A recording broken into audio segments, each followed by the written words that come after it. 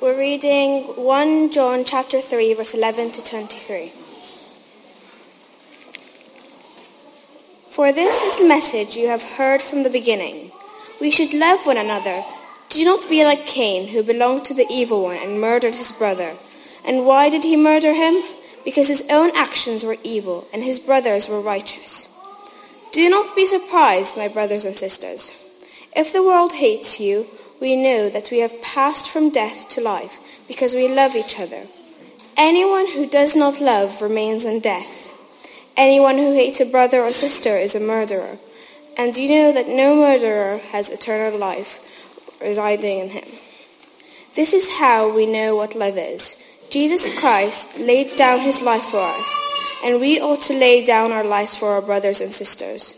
If anyone has material possessions and sees a brother or sister in need, but has no pity on them, how can the love of God be in that person? Dear children, let us not love with words or speech, but with actions and in truth. This is how we know that we belong to the truth, and how we set our hearts at rest in his presence. If our hearts condemn us, we know that God is greater than our hearts, and he knows everything. Dear friends, if our hearts do not condemn us, we have confidence before God and receive from him anything we ask, because we keep his commands and do what pleases him. And this is his command, to believe in the name of his Son, Jesus Christ, and to love one another as he commanded us. The one who keeps God's command lives in him, and he is in them. And this is how we know that he lives in us. We know it by the Spirit he gave us.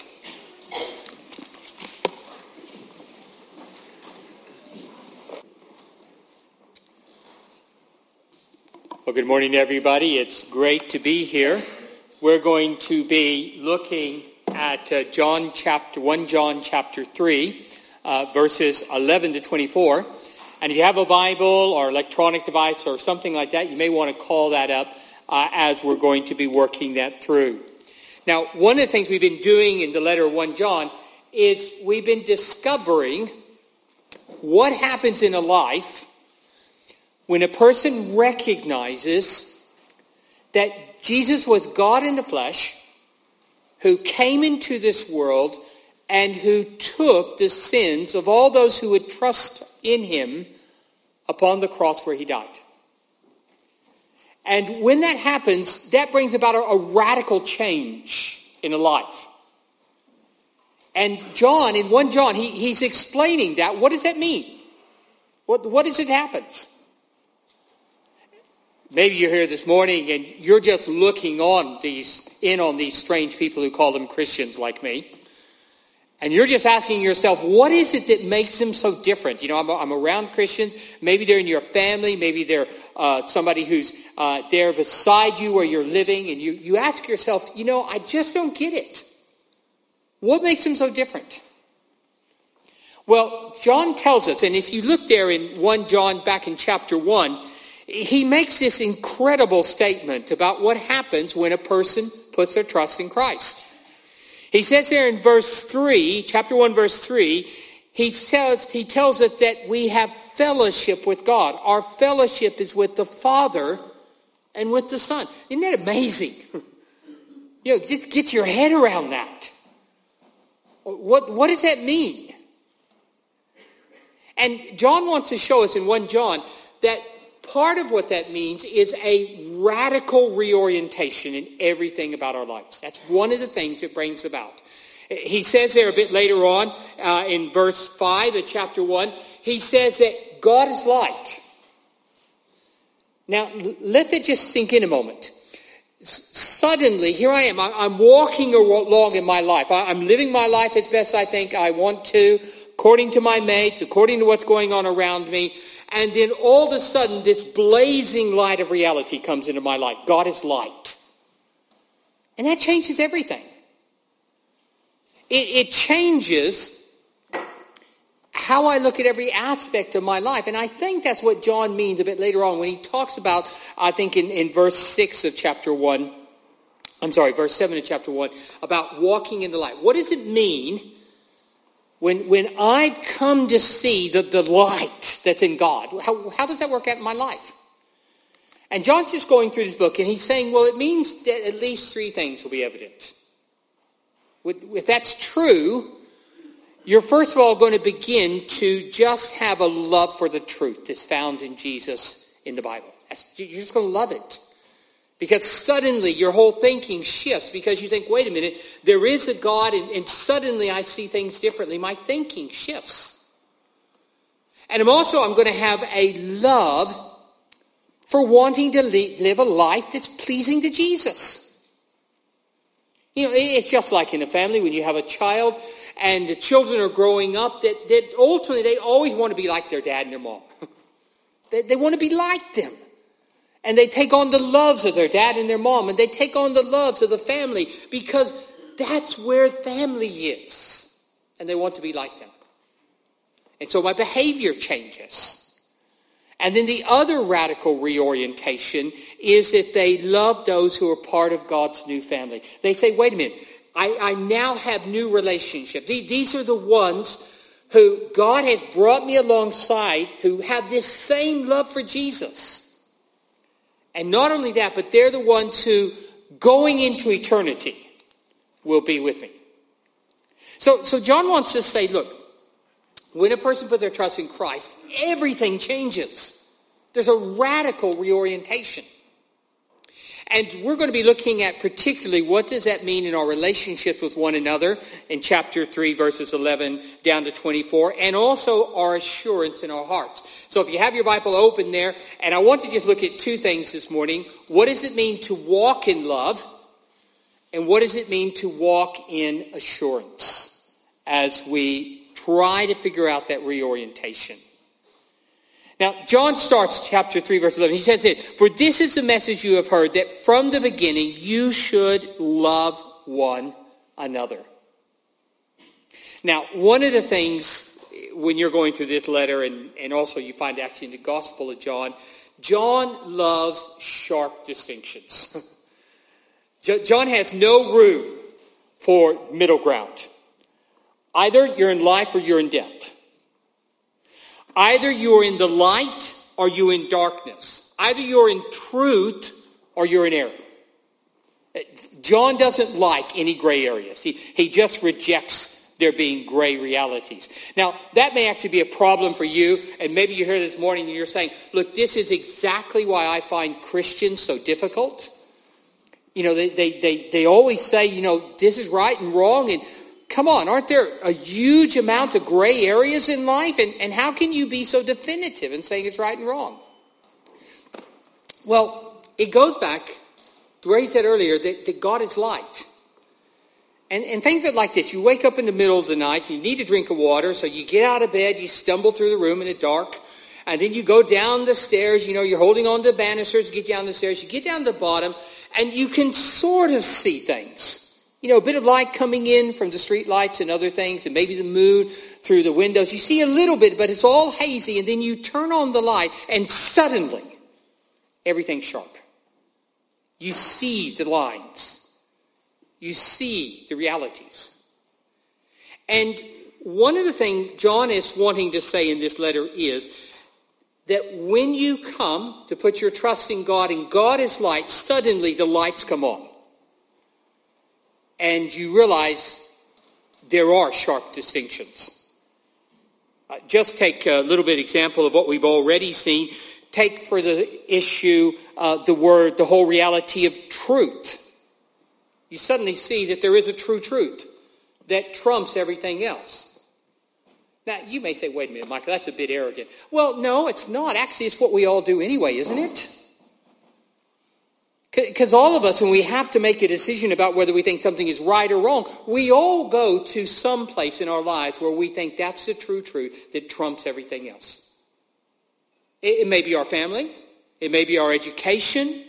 Maybe it's our mates. Maybe it's what we read in the world. What is everybody else thinking? But all of us go somewhere for a true truth that trumps everything else. For the person who's come to Christ, the child of God, what they come to is they suddenly recognize this. There's a God in glory in heaven And ultimately, what everybody else says, even if everybody else says it's wrong, I know it's right. Because he's the ultimate truth that trumps every other truth. So that's one of the areas where you know suddenly you're in the light. Secondly, about behavior. Well, you sit there and you ask yourself, well, how should I live? How should I live in this area? What's the way I should behave in my relationships with other people or at the workplace? And again, you can go either one of two places. You go either according to your mates or ultimately what you feel is right inside.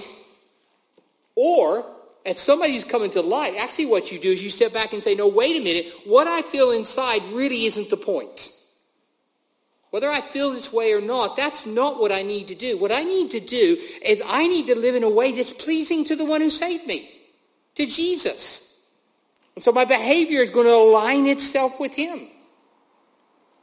And that's really what we saw the other week when we were looking in chapter 2, verse 29, that we realized that, look, if you're one of God's children, you're going to want to live in a way that pleases him. And then finally, in my relationships. And that's what our passage is all about this morning. And John here says, love one another. Now, I think one of the realities is, if you come to know Jesus and you begin to get your head around what God has done in his love and sending Jesus into the world to die upon the cross, you're going to love everybody. That's just a reality. But we do need to at least recognize that when John is talking here about love one another, he has a prescribed group he's talking about. And that comes out in what he says in verse 13 and later on verse 16. It's this little phrase, brothers and sisters. So he's saying, look, we're going to love particularly this new family God has set me in. And there's going to be this new affection, this new sort of solidarity that I have with other Christians. Now, that's really strange, isn't it? I mean, let's be honest. Most people in life, they create their groups and friendship groups around affinities. They this is what we all like. Maybe you really like the color pink, and so you get up with people who like the color pink. Or maybe, you really like art, and you get up with people who like art. Or, people that like one particular thing. But normally you don't get together with people who don't agree with you in your lifestyle, affections, socioeconomic situation. And normally you don't. But notice that God's family is exactly the opposite of all the others. God, when he creates a family, he throws us together, people who normally would be at each other's throats. We're just all different. We're strange. We dress differently. We eat differently. We come from different backgrounds. We may even like different music that gets on top of, gets under the skin of other people. God throws us all together in this incredible diversity. And yet there's this overriding unity that we all love Jesus. And that's who John's talking about here. He's talking about this new family that a person comes into when they put their trust in Christ. And look, you may think that sounds a little bit exclusive, but the reality is we all draw circles of community. We all do it. And what John is saying is that when I come into Christ and I see the light of reality of God, I draw a bigger, different circle. It's around those who I know are part of my new family. So that's the first thing that John wants to say. He's going to give us distinctions, but when he talks about that, he says one of the things we're going to want to do is we're going to want to love one another. And when it comes to loving one another, he shows us here in these early verses that the battle of love is in our heart. That's where the battle is. And notice what he says there in verse 12. Do not be like Cain, who belonged to the evil one and murdered his brother. Why did he murder him? Because his own actions were evil and his brothers were righteous. That's really hard words. Let me just unpack that a little bit, because that sort of condensed truth there, and we think, whoa, what's going on here? John goes back to the big shock at the beginning of the Bible. It's in Genesis chapter 4. It's only four chapters into the Bible. Chapters 1 and 2, you have this wonderful world that God created, this utopia, something we all, in the echo of our hearts, long for. We long for a world like that. Then in chapter 3, you have Adam and Eve. They rebel against God. They sin against God. And within that, the Bible wants to teach us that has a radical effect upon the heart of every man, woman, and child ever born. A radical effect upon them. That they shift from wanting to recognize that there's a higher power outside of them, God, Creator, whom they need to respond to. That shifts from that to actually saying, look, I'm in charge. What I think is wise is wise. What I think is right is right. What I think I should prioritize on, I prioritize on. I shift to self. Now you may say, okay, that's not that big a deal, is it? Well, it is when you get to chapter 4, because in chapter 4 you have a brother killing his brother. 4 chapters into the Bible. You think, how in the world do you go from that great place in the garden to murder in just a few words? And the answer is that Cain and his brother Abel, they were bringing a sacrifice to God. And in their sacrifice, they actually revealed what was going on in their hearts. That's really what the whole point was. Abel brought a sacrifice of a lamb, and he wanted to sacrifice it because he recognized that actually he needed God's help. He needed God's grace. And therefore, he was really saying, look, I need you. I can't do this on my own. Cain, very different character. He's self-oriented. So he thinks, you know what, I've grown this stuff and I want to really impress God. I want to show God what I'm on about and who I am. So he brings his own fruit. And God rejects Cain's sacrifice and accepts Abel. Now, notice what it says there, that when God did that, into Cain's heart, and this sounds a bit harsh, but I think we'll understand it. In Cain's heart, it says Cain's heart, into it came the evil one, the devil. So Cain's anger and hatred invited the devil in, and as he watered, nurtured, cared for, and brought to fruition that hatred in his heart, he murdered his brother. Why? Because his brother done something for him? No. Notice at the end of verse 12, because his brother's righteous act exposed his own heart. So he hated his brother because his brother's actions showed what was going on in his own heart. And Cain said, no, I'm not going to have that. I'm going to deal with this. Now, you may be saying at that point, Michael, look, that's just, whoa, way over the top. Is it that John here is just going a little bit beyond reality? Actually, no. John learned this at the feet of Jesus. Do you remember the words in Matthew chapter 5, verse 21? There on the Sermon on the Mount, when Jesus was talking about his kingdom, he said this, you have heard that it was said of people long ago, you shall not murder. And anyone who murders will be subject to judgment. But I tell you, anyone who is angry with a brother or sister will be subject to judgment. And again, anyone who says to their brother or sister, raka, which is a slang word really in Hebrew, which was something like this, you are a waste of space. Stop taking up air. Is answerable to the court. And anyone who says, you fool, will be in danger of the fire of hell. Do you see what Jesus is saying? And John's taking on from that. Jesus is saying that hate is the root of all murders. That when hate is watered and allowed to live in our lives, and we nurture it, and we grow it, and we allow it to come to fruition, it produces all kinds of things. One of them may be murder. Let me give you an example. We had earlier led to us in prayer the situation in Ukraine.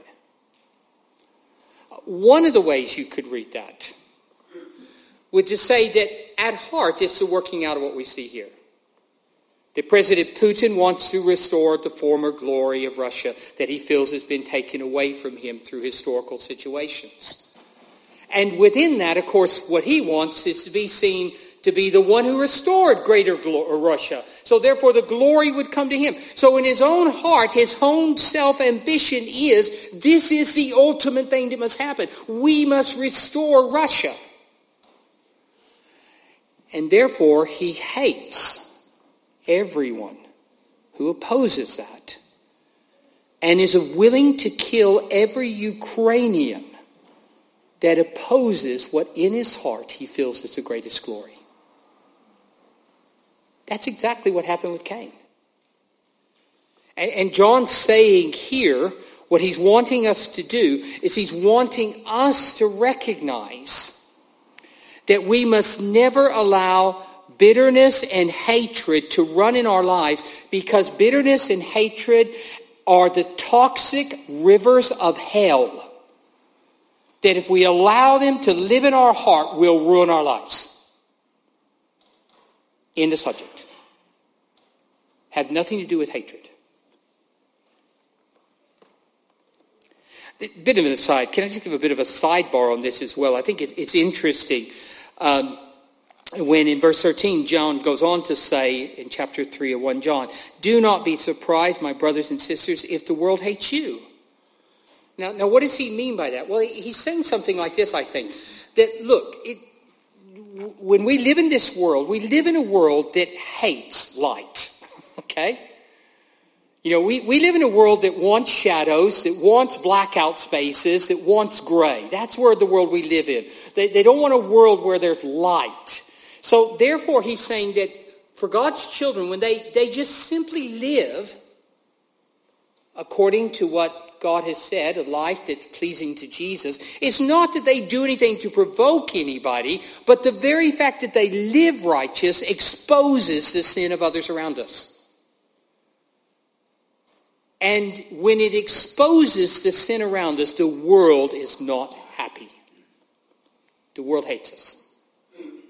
And I think that's helpful if we understand something of the friction. It isn't that we've always done something wrong, but it's really that we're exposing that there is something wrong when we live it the way Jesus wants to.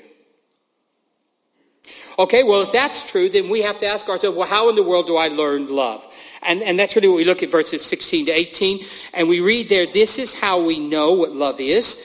Jesus Christ laid down his life for us, and we ought to lay down our lives for our brothers and sisters. And if anyone has material possessions and sees a brother or sister in need, but has no pity on them, how can the love of God be in that person? Dear children, let us love not with words and speech, but with actions and truth." Now, I want you to just notice generally two things John's saying there. First of all, how do we learn love? We look at Jesus. You know, for the Christian, love has a definition. It's not a word you just sort of use however you want to. But within those who've come to put their love and their trust in Christ, love has a particular definition, and that is look at the life of Jesus. That Jesus left heaven and came down in poverty and pain and suffering and went to the cross of Calvary in order that he might take away our sins.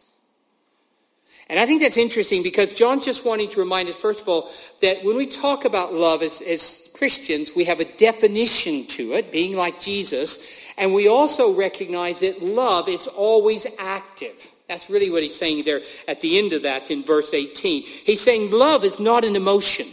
There is emotion, but that's not love, at least not biblically.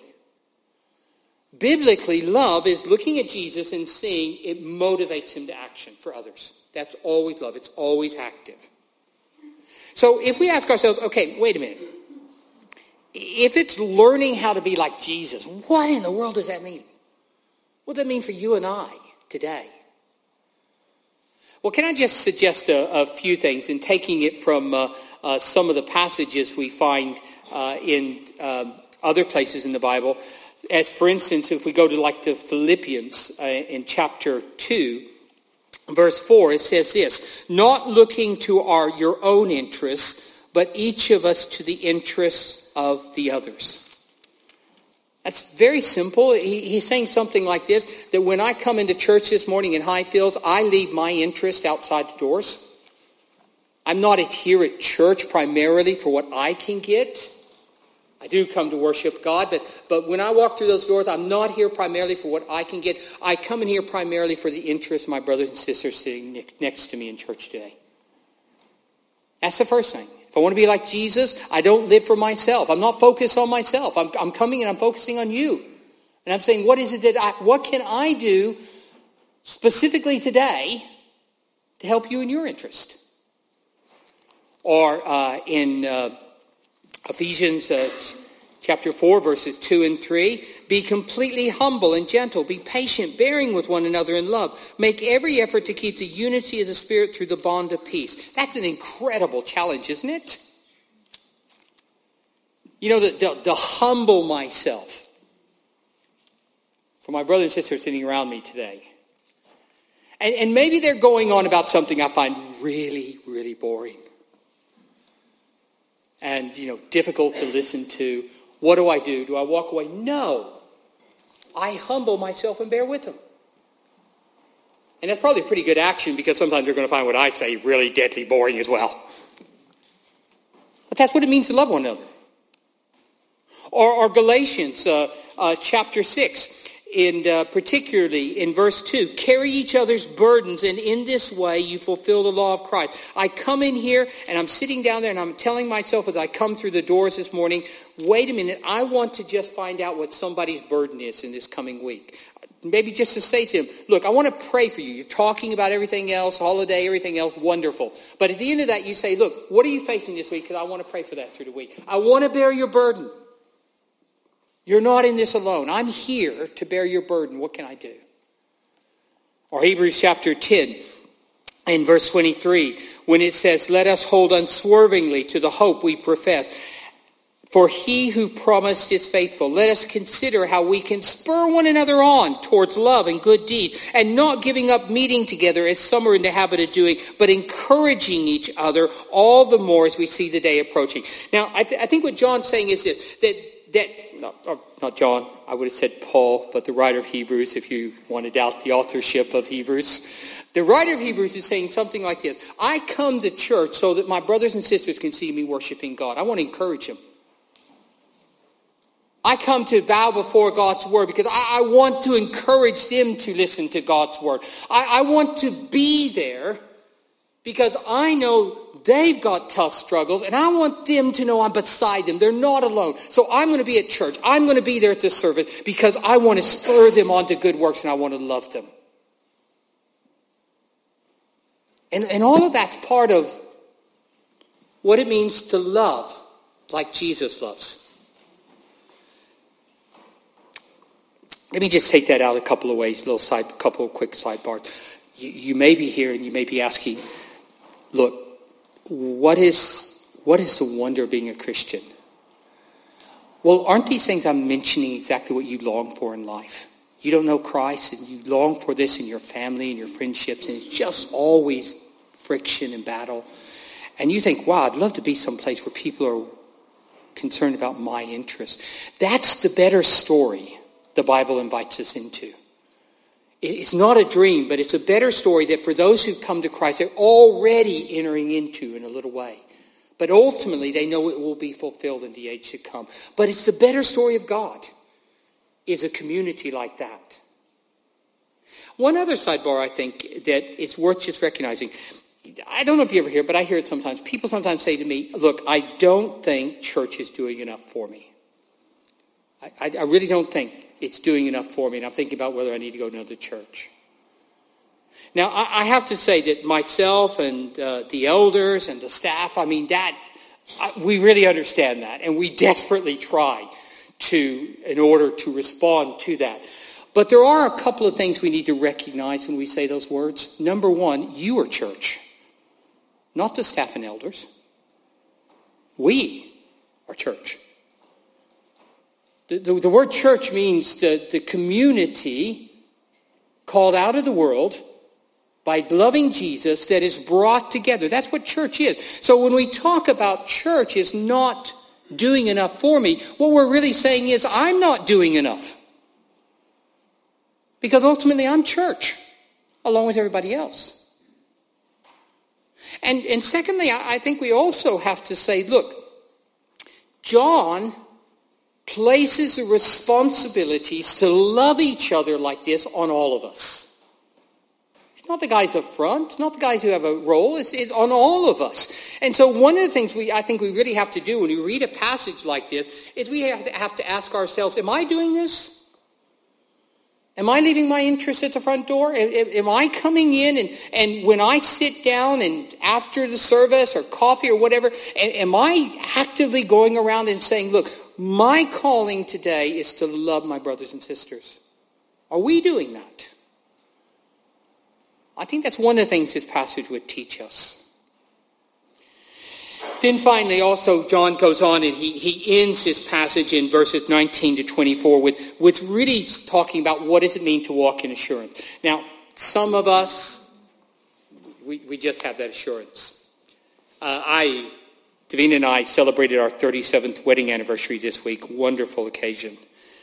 But it reminded me that many years ago, I stopped waking her up in the morning and asking, are we married? I mean, I don't have to ask her that. Because I know that I know that I know. We're married. John wants to talk about when you know that you know that you know you're God's child. And look how beautifully he puts it there in verse 19. He puts it this way. How we set our hearts at rest. Isn't that interesting? At rest and contentment. It's like just going down into a deep cushioned chair and just resting in God, knowing that we're his. And John wants to sort of encourage us here in these verses. And I think he wants to encourage those of us who are timid and prone to doubt. Some of us are. We always want to see the bad side. Is it really true? I think John wants to help us there. And he gives us two little helps. First of all, in verse 19, when he opens up the verse, he said, this is how we know. And that word know means more than head knowledge. It means when the head knowledge sinks down to 18 inches to my heart to experience knowledge. This is how we know. And he's looking back to what he's already said. And I think what he's referring to is this, that we can find some hope in seeing the shoots of life in our own lives. Do I love the truth about Jesus as the Son of God and his triumph on the cross? Do I love that in my heart? Am I convinced that he was God in the flesh who came to save me? Is that what I'm convinced about?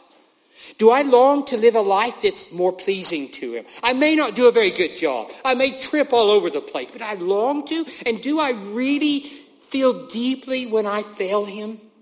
And it really causes me to be broken? Do I love God's people? Do I want to be with God's people? Do I feel this strange affinity with them? Even if I go someplace where we don't even talk the same language, but I feel I'm one family with them. Do I have that love in my heart? And I think what John wants to say to us, if you have those things, take heart. They're part of what it means to be walking in the light. You're walking in the light. They're not infallible, but they're encouragement. But he adds to that verse 20, and I think verse 20 is lovely. If our hearts condemn us, we know that God is greater than our hearts, and he knows everything. And I think I would put it this way. What he's saying there is, look, remember that God's covenant love is greater than your mistakes. God's love for you, when he brought you to himself and died upon the cross, he did it despite your best mistakes. And his grace is greater than your failures. Take heart. John ends that, though, in verses 23 and 24, with what we have to call the irreducible reality of how you know you're in the family. Now, look, there are open-hand truths. We can disagree on things, and I recognize that. You can disagree completely with me and tell me what an idiot I am. I appreciate that. But there are closed-fist truths. That if they're not true, then you are not a child of God. And if that's where you're at this morning, come talk to me. I'd love to help you. And John brings, I think, the irreducible minimum down in verses 23 and 24. And this is the command to believe. Notice the word command, not a suggestion. This is the command of God. This is the command to believe in the name of his Son, Jesus Christ, and to love one another as he commanded us. And the one who keeps God's commands lives in him and he in them. And this is how you know that he lives in us. We know by the Spirit he gave us. And the irreducible reality really comes down to this, that I recognize that Jesus is God in the flesh, the Messiah who came to die upon the cross for my sins and who is now reigning. That I have a love for God's people that when push comes to shove always goes to them because I know they're part of my heavenly family. And that I am striving, however ineptly, however many times I slip, to try to grow in a life that pleases him. And John says if those are true of you, then they are marks. You are his children living in the light. Let us pray. Most gracious and merciful Lord, I want to thank you for your servant John and what he brings to us and the truth that he opens up our hearts to. And we simply want to live in the light. We want to learn to love one another far more deeply than we do. Help us to work that out. Help us to just encourage one another with an arm around their shoulders and just say, you're doing all right. And help us as we seek to live for you in this life. And all this we ask in Jesus' name. Amen.